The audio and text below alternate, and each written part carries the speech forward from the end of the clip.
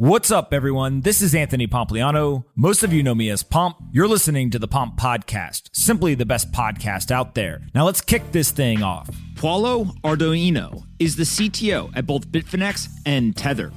In this conversation, we talk about Tether, whether it's backed, how it's audited, what all of the rumors around Tether, what's true and what's not. I really enjoyed this conversation with Paolo, and I hope that you do as well. Before we get into this episode, though, I want to quickly talk about our sponsors. Today's episode is brought to you by Fundrise. You all know I believe that the best investors both understand and seek out extreme asymmetry. Fundrise is here to help you do just that. It's the largest direct-to-investor real estate investment platform out there, giving you the opportunity to achieve upside of an asset class previously reserved for institutions and high-net-worth individuals. That's right. Fundrise is making high-end private market real estate investing accessible to everyone via an easy-to-use automated platform. Its 1 million users already know that the investment with Fundrise is capable of producing strong appreciation returns and income generation while helping to stabilize a diversified portfolio. That's more important now than ever in our inflationary environment. See for yourself how over 190,000 other investors have built a better portfolio with private real estate. It takes just a few minutes to get started with as little as $10. Go to fundrise.com/pomp today, and for a limited time, you'll get $10 when you place your first investment. Again, that's fundrise.com/pomp. Go check it out, and when you make your first investment, they'll give you $10 on top of it. fundrise.com/pomp. This episode is brought to you by 8 Sleep. 8 Sleep is the single best product that I have purchased over the last 3 years. It completely changed my life. I'm not joking. Pay attention. The Pod Pro cover, which goes over your mattress by 8 Sleep, is the most advanced solution on the market for thermal regulation. It pairs dynamic cooling and heating with biometric tracking. You can go to 8sleep.com/pomp to check out the Pod Pro cover, and you save $150 at checkout. They currently ship within the United States, Canada, and the UK. Now, I told you, it changed my life. It helps me sleep deeper, helps me sleep longer. I feel much more refreshed, and I have better energy. You want to know how I have relentless energy every single day? It's because I sleep on an 8 Sleep. Seriously, go check it out, 8sleep.com/pomp today. Today's episode is brought to you by Copper. Since 2018, Copper has been at the forefront of institutional digital asset development. From award-winning custody solutions to creating the first truly off-exchange settlement function, Copper pioneers technology, products, and services in lockstep with a rapidly changing world. No other infrastructure provider covers as many assets across as many exchanges with the speed and security that Copper can offer. To learn how Copper helps the world's largest institutional investors secure their digital assets, head over to copper.co. Again, Copper, the unfair advantage. Check them out at copper.co today. All right, let's get in this episode. I hope you guys enjoyed this one. Anthony Pompliano runs Pomp Investments. All views of him and the guests on his podcast are solely their opinions and do not reflect the opinions of Pomp Investments. You should not treat any opinion expressed by Pomp or his guests as a specific inducement to make a particular investment or follow a particular strategy, but only as an expression of his personal opinion. This podcast is for informational purposes only. Paolo, you there? Yes, I'm here. How are you, my friend? I'm good. Thank you very much, Pomp. Awesome. What about you? Well, I have a question that's a little out of left field to start with. You've been doing a lot. I know that you hear all the chatter on the internet. You've been pushing forward the work in Switzerland. You got Bitfinex, you got Tether, you got a lot of shit going on. One of our sponsors is 8 Sleep, and I sleep like a baby now because they make it super cold. What's your sleep schedule? How the hell do you get all this done? My sleep schedule is actually terrible. So since I started working in Bitfinex, I sleep only at 1 hour chunks per night, like 1 hour, then I wake up, check the phone, check everything, then go back to sleep and so on, since like 6 years. So I'm not the right person to talk about sleep. All right, that's fine. We got to get you 8 Sleep, make it super cold, and then you'll sleep like a baby, and then you'll be like, oh, I solved all my problems. I will try that. I will definitely try that. Now let's get to the hard stuff first. I told you that I'm going to ask you all the questions. I got 9 gazillion people messaging me. I got hundreds of people who responded to the tweet yesterday with all these questions. They basically fall down into a couple of different things. Let's first start with Tether, and then we'll talk about the work you're doing in Switzerland, and then we're going to talk about Bitfinex itself. But with Tether, the big question everyone wants to know is it backed 1-to-1 to dollars? And I'll ask it that way in terms of, I think there's a bunch of different ways you could answer, but that's what everyone wants to know is, can I have confidence if I hold Tether that it's actually backed 1-to-1 to dollars? How do you respond? So The answer is definitely yes.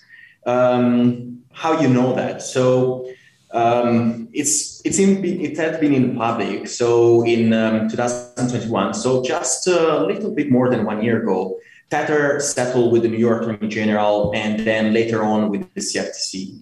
So after the settlement, especially the first settlement, Tether started to provide what is actually the current standard for stablecoins, that is the attestation. So with the attestation, Tether shows that every single USDT, all the Tether tokens, are backed 100% by reserves. So that happened pretty soon after the settlement with the New York Attorney General, and after and it's a process that is ongoing on a quarterly basis. So on a quarterly basis, Tether is offering these attestations. And even more so, after the first attestation that happened in February 2021, the following one contained another piece of information that at that time no one was offering, that was the breakdown of reserves. So we went one step further and started providing the breakdown of reserves, so showing how the portfolio was composed, right? So we could have not have done that, but yet we did. And then of course, that raised some questions, especially on the commercial paper side. And then we went one step further, and we also provide a breakdown of the ratings of these reserves. Right now, it was made public that the vast majority of all the commercial papers are actually A2 or rated A2 or better or above, so A2, A1, AA. By not just by a random guy, but by the Standard & Poor's, that is the agency that rates almost everything in this world, including the treasuries. So the point we have been always making is, if you trust Standard & Poor's with the ratings that they provide to all the classic instruments, you should also rely on this evaluation when it comes to understanding the risk of Tether. Also, we have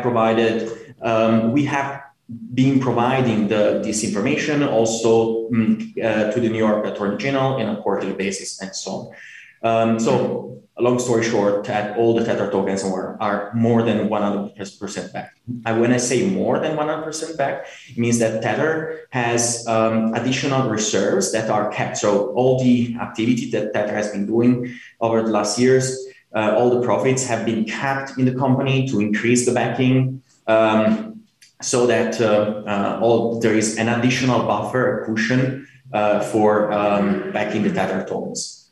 Awesome. When I give you dollars and I get Tether back, where do those dollars go? Are they being lent out? Are they being held? Are they being invested in bonds or some types of securities? That's the second big question everyone has, is like, what happens to the dollars when they go in? And as a way, I think most people are trying to underwrite what risks they have. So when someone buys Tether from tether.io, so you register on the website, you go through all the KYC and all these procedures to ensure that you are a good participant for the Tether primary market. Then these dollars go into Tether bank accounts. From there is they will be allocated to the portfolio. So just one important information, right? We talked about the breakdown of reserves that showed that we had a concentration of commercial papers. That also we claimed in 6 months ago that, given the feedback we got from the community, we would start decreasing the allocation of commercial papers. And in the last 6 months, the allocation of commercial papers went down 50%. Why I'm saying this? Because asked where Tether, the dollars that have been sent to Tether, where they go, right? So they go in this portfolio that is composed by cash equivalent, treasuries, commercial papers, and so on. So the way we address the risk is through a team of people that have decades of experience in managing portfolios. They also run a really thorough risk approach. So we, on a weekly basis, we analyze the risk of the portfolio. using all the black swan events, including the 2008 crisis. And we know that in all these situations, all the Tether will be redeemable. Also, it is important to know when, again, you asked about risk, it's important to know that Tether never refused one redemption at any point in time. Even when 2020 was March, I believe that we just recently got the anniversary, was the 12th of March when Donald Trump closed the inbound flights to US, the stock market and also the crypto market started losing ton of value, up to 50%. And also at that point in time, we never had an issue in processing any redemption. Can you talk a little bit about what the impact of Tether on the market has been? Obviously, there's tons and tons of people around the world that want to use these new types of payment rails, but they want stable value. So for whatever reason, whether they're right or wrong, they view Bitcoin or Ether or any other cryptocurrency as volatile in US dollar exchange price. And so they want that stable value, which Tether was the first to provide at scale globally. What has been the impact of global adoption here? Well, Tether was born in 2014 and was the first stablecoin, right? So nowadays, everyone talks about stablecoins, about CBDCs. We are discussing with the regulators, with central banks as well. And yeah, it was created as a simple idea, actually, because the idea of Tether was, let's take the brilliant innovation that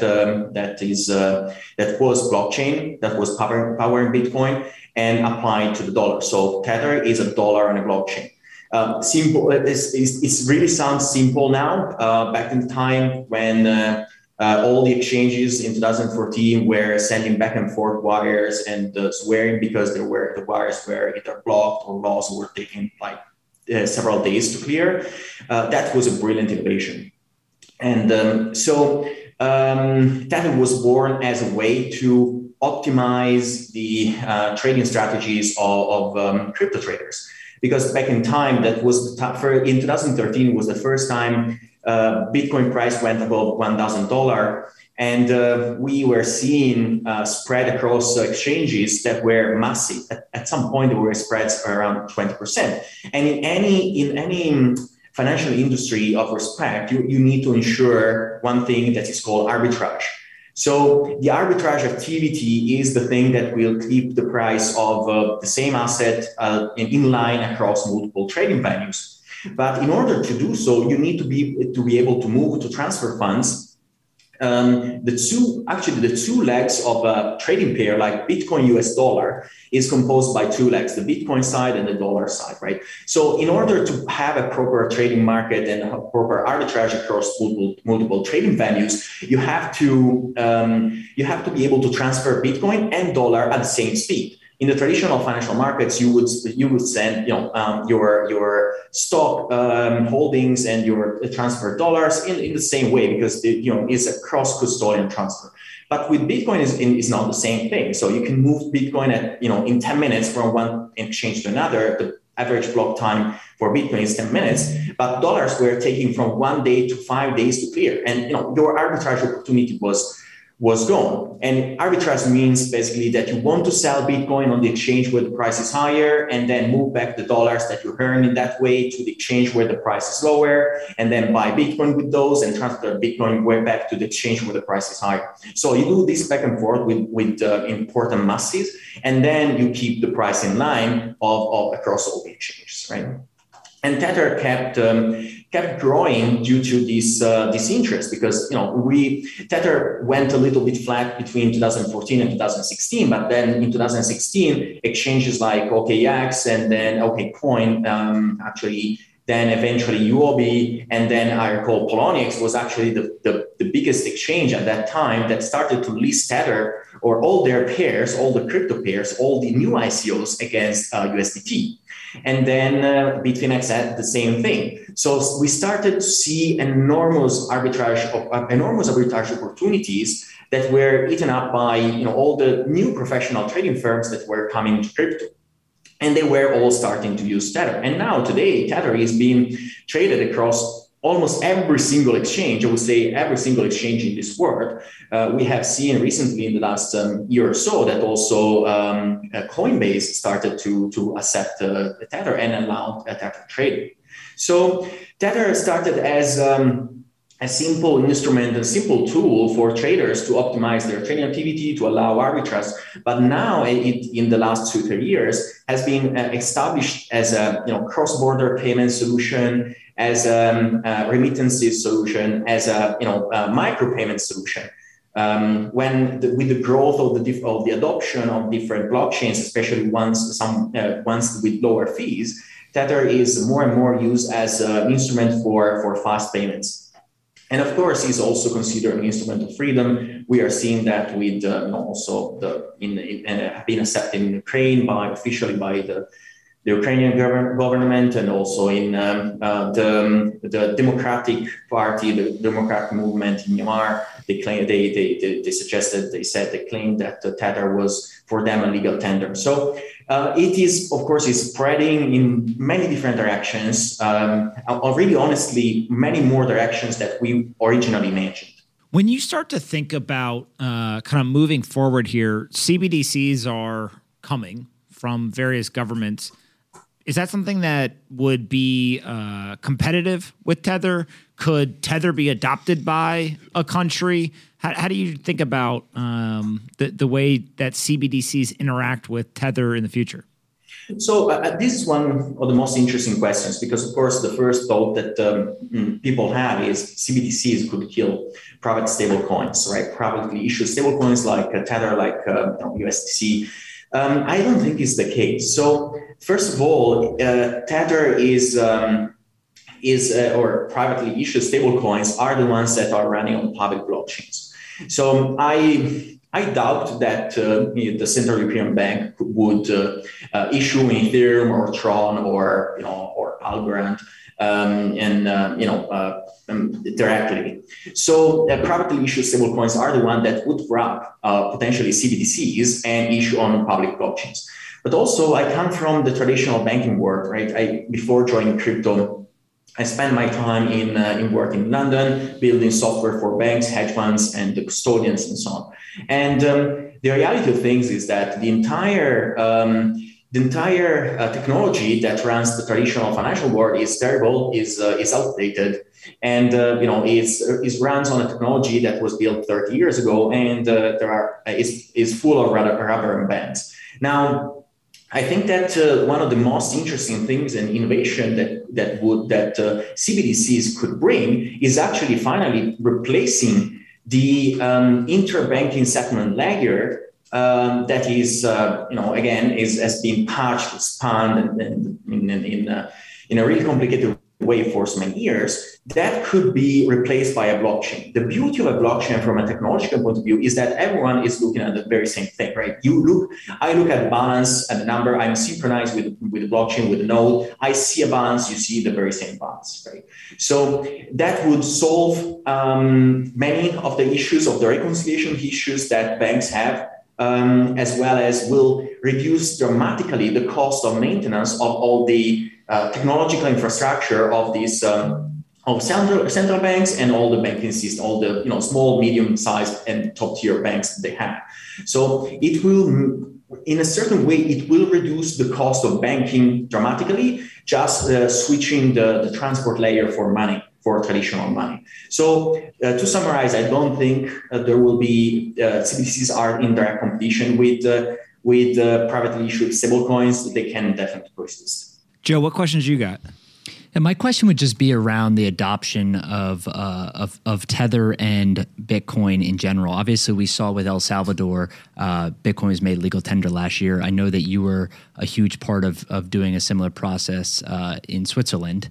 What does success look like for you there? Is it a certain number of transactions done with crypto? Is it something else? Is it startups funded? Just talk through a little bit of kind of how you're measuring success.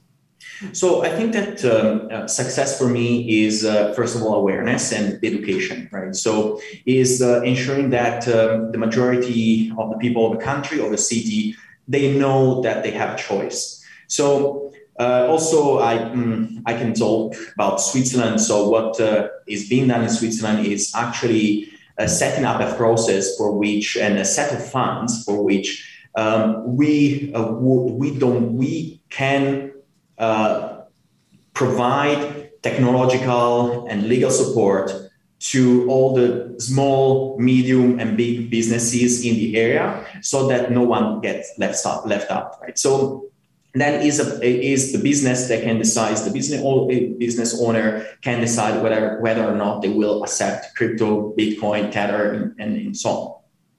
And the beauty of it is that it's all about freedom, right? So I don't think that you should force people to accept a technology that they don't understand or they don't want.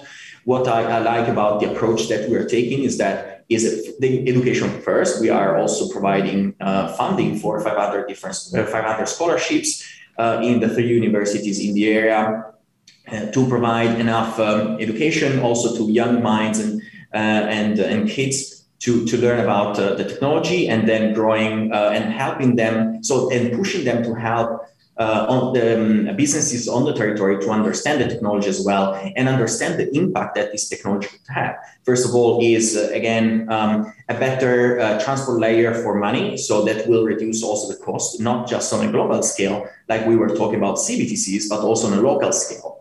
And also, in my opinion, one of the most interesting things is the opportunity. Right now, everyone, many countries and potential cities are talking about supporting Bitcoin, but no one actually is developing a framework for this to happen. So the plan B in Switzerland was actually this framework, right? So a series of clear steps to bring adoption to the local community. Because after the announcement, we made on the 3rd of March, you can imagine like a grocery in Lugano scratching his head, and the owner of such grocery is scratching his head thinking, it's all nice, it all sounds good, but how I can connect, how can I accept Bitcoin, and moreover, how I can accept Bitcoin and integrate that with my own point of sale or with my accounting software. So it's not just about accepting Bitcoin, but accepting Bitcoin in a transparent, in a way that will make comfortable business owners to integrate in their existing payment flows, because they might have employees, they have to pay these employees, they need to understand the FX risk, and so on. So it is about education, and it is about also providing funding, because I believe that one of the best experiments that someone can do is to provide enough funding to allow business owners to do this job without any financial risk. So they can, instead of asking them to invest in the technological resources to accept Bitcoin payments, we want to cover that angle for them, so that we can see on a global scale how a city could potentially benefit from the adoption of Bitcoin. So, also we all know that, first of all, the funding that we are putting together across multiple companies is an important amount of money. At the same time, is money that with the blink of an eye would flow in Shiba or some other new token. So there is no reason why companies like us and in other places maybe could devoting a small part of their revenues to help local businesses and cities to start adopting Bitcoin. So that is our angle, right? So we have 2 successful companies. If we are not actually trying to put the money we earn at to keep sustaining the industry that helped us to succeed, then it wouldn't be nice. It would be all being in for the money and not for the technology. And many says that they are in for the technology, but only when you actually dedicate yourself to achieving the goal and reinvesting in the technology, you can actually say that. So when it comes to, and I believe that there is an interesting comparison between Switzerland and El Salvador, because Switzerland is looking at the integration and support of Bitcoin differently from El Salvador, right? Lugano is a rich city, so they would support Bitcoin and Tether because of the financial opportunities that could derive from that. For example, increased tourism. We know that our industry, for better or worse, is religious industry. So you have people. There are tribes. So these people, also myself, right? I would like to be able to spend directly Bitcoin or Tether in a place. So I would go to a place, to a hotel more gladly if I know that I can spend Bitcoin. And like me, there are a ton of other people, and that could be ideally in Europe and in many other and in all the other continents. So I believe that trying to attract the people, the crypto folks that want to spend first in crypto, remain in crypto, like a circular economy in crypto, then that could dramatically change also the tourism landscape of a small city like Lugano. And back to the comparison with El Salvador, that is the other interesting part, right? El Salvador instead is a country that is not rich, right? So they are looking at Bitcoin as an opportunity to have actually a bank account, right? So many of people of the citizens in El Salvador, they don't have a bank account, so they are actually using Bitcoin as a first necessity to be connected to the financial system, to have access to financial services.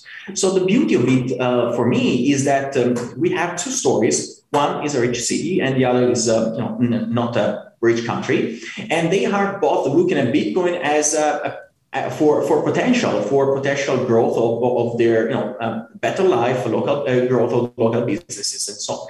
This to say, finally, that Bitcoin, the beauty of it is that Bitcoin is for everyone. John, what do you got for us? Paolo, Tether is a clear leader in the stablecoin space. Its market cap is around $80 billion. Why do you think, and what has led to Tether's success? And then in regards to the other stablecoins, are they more competing with Tether to be the leader, or are they complementary to Tether? So I think that Tether, one of the things that I'm more proud about Tether, and maybe I shouldn't say that, but is the fact that for a long time we didn't have any marketing team. So everything that's been achieved, right? We are seeing the enormous growth of Tether in Turkey, Venezuela, in Argentina, and all this country where the inflation is high. Is the success is not due to our merits, but just because Tether created a usable tool. So and that's kind of making me proud, because it's one thing is getting success if you are investing a ton of money in marketing. Another thing that I believe is more beautiful, if you are getting to success, if you are just because your product is useful. Of course, now we are, as you might have seen, we are improving communication, and we are forming a really strong team. But the success of Tether is due just to the fact it's like a super simple product, is useful to many people. And our approach has not been focusing on rich countries, actually. It has been starting from the last, right? So in general, Bitcoin and Tether and stable coins for me are products for the people that for all those people that don't have access to a bank account, right? So not because there are more than 2 billion people that don't have access to bank account, not because they are maybe bad people. It's just because they are too poor to have a bank account. And that is quite sad, right? Because just even say that someone is not rich enough and does not even arrive to the threshold, to the bar to have his bank account open, that's quite sad. And I believe that Bitcoin and Tether are helping to fix that. First of all, we always thought to Tether as not a replacement for Bitcoin. So we would never pretend that. Tether is a centralized stablecoin. It represents $1 and is like a mere servant of Bitcoin. Is the thing that is helping the onboarding of fiat money into our industry. It is smoothing this onboarding, and the realization of that, the fact that we are not trying to replace Bitcoin with a stablecoin, but actually our aim is to be complementary to Bitcoin, is, I believe, what is driving adoption and driving trust in our community and so on. It's like we are humble in that sense. And the fact that we are concentrating, we are focusing on all our energies in the emerging markets because they are the ones that need more help. So, of course, we as Tether, we are not servicing US customers. If you are a US person, you cannot, you cannot buy Tethers from Tether.io, and so on. That's it tells a lot about our strategy. It's better for us to leave the US market to US-based stablecoins like USDC, there is Paxos, and some other that I'm forgetting. And we won't just focus on the rest of the world that needs more our help. Paolo, before we let you go, what's your message to everyone in terms of the work you're doing in Switzerland, Tether, Bitfinex, et cetera? If you had to sum up in one sentence, like what is your goal in the Bitcoin and cryptocurrency world? I think that everyone can make the difference. I mean, I know that it sounds obvious, and it sounds obvious, but what we wanted to do in El Salvador and in Switzerland is trying to help from a smaller scale, right? It's really harder to orange peel huge nation and powerful nation like US. I know that there are many people that are also succeeding in getting the Bitcoin world into US and at any level, right? But I believe that there are many of us that have connections with small cities, with the administration of small cities, and every little bit, every drop in the ocean helps, right? So if we all focus in education, in directing resources that can be, just time resources, financial resources, if possible, and putting maybe in connection players like ourselves, but many others in the crypto industry, to provide help, to provide financing to cities that want to explore the adoption of this new financial system, the better financial system, in my opinion. That will matter. They will matter a lot. It's an amazing answer. Where can we send people to find you on the internet before we let you go? On Twitter at Paolo Ardoino. Thank you very much for having me today. You killed it, my friend. Please keep pushing the pace. I think you're doing fantastic work. Obviously, the results speak for themselves, and we'll definitely have you back on again in the future. Thank you so much. Thank you, guys. Everybody. Thanks so much for listening to today's episode. I really hope you guys enjoyed this one. Make sure you're subscribed on Apple, Spotify, or your favorite podcast player.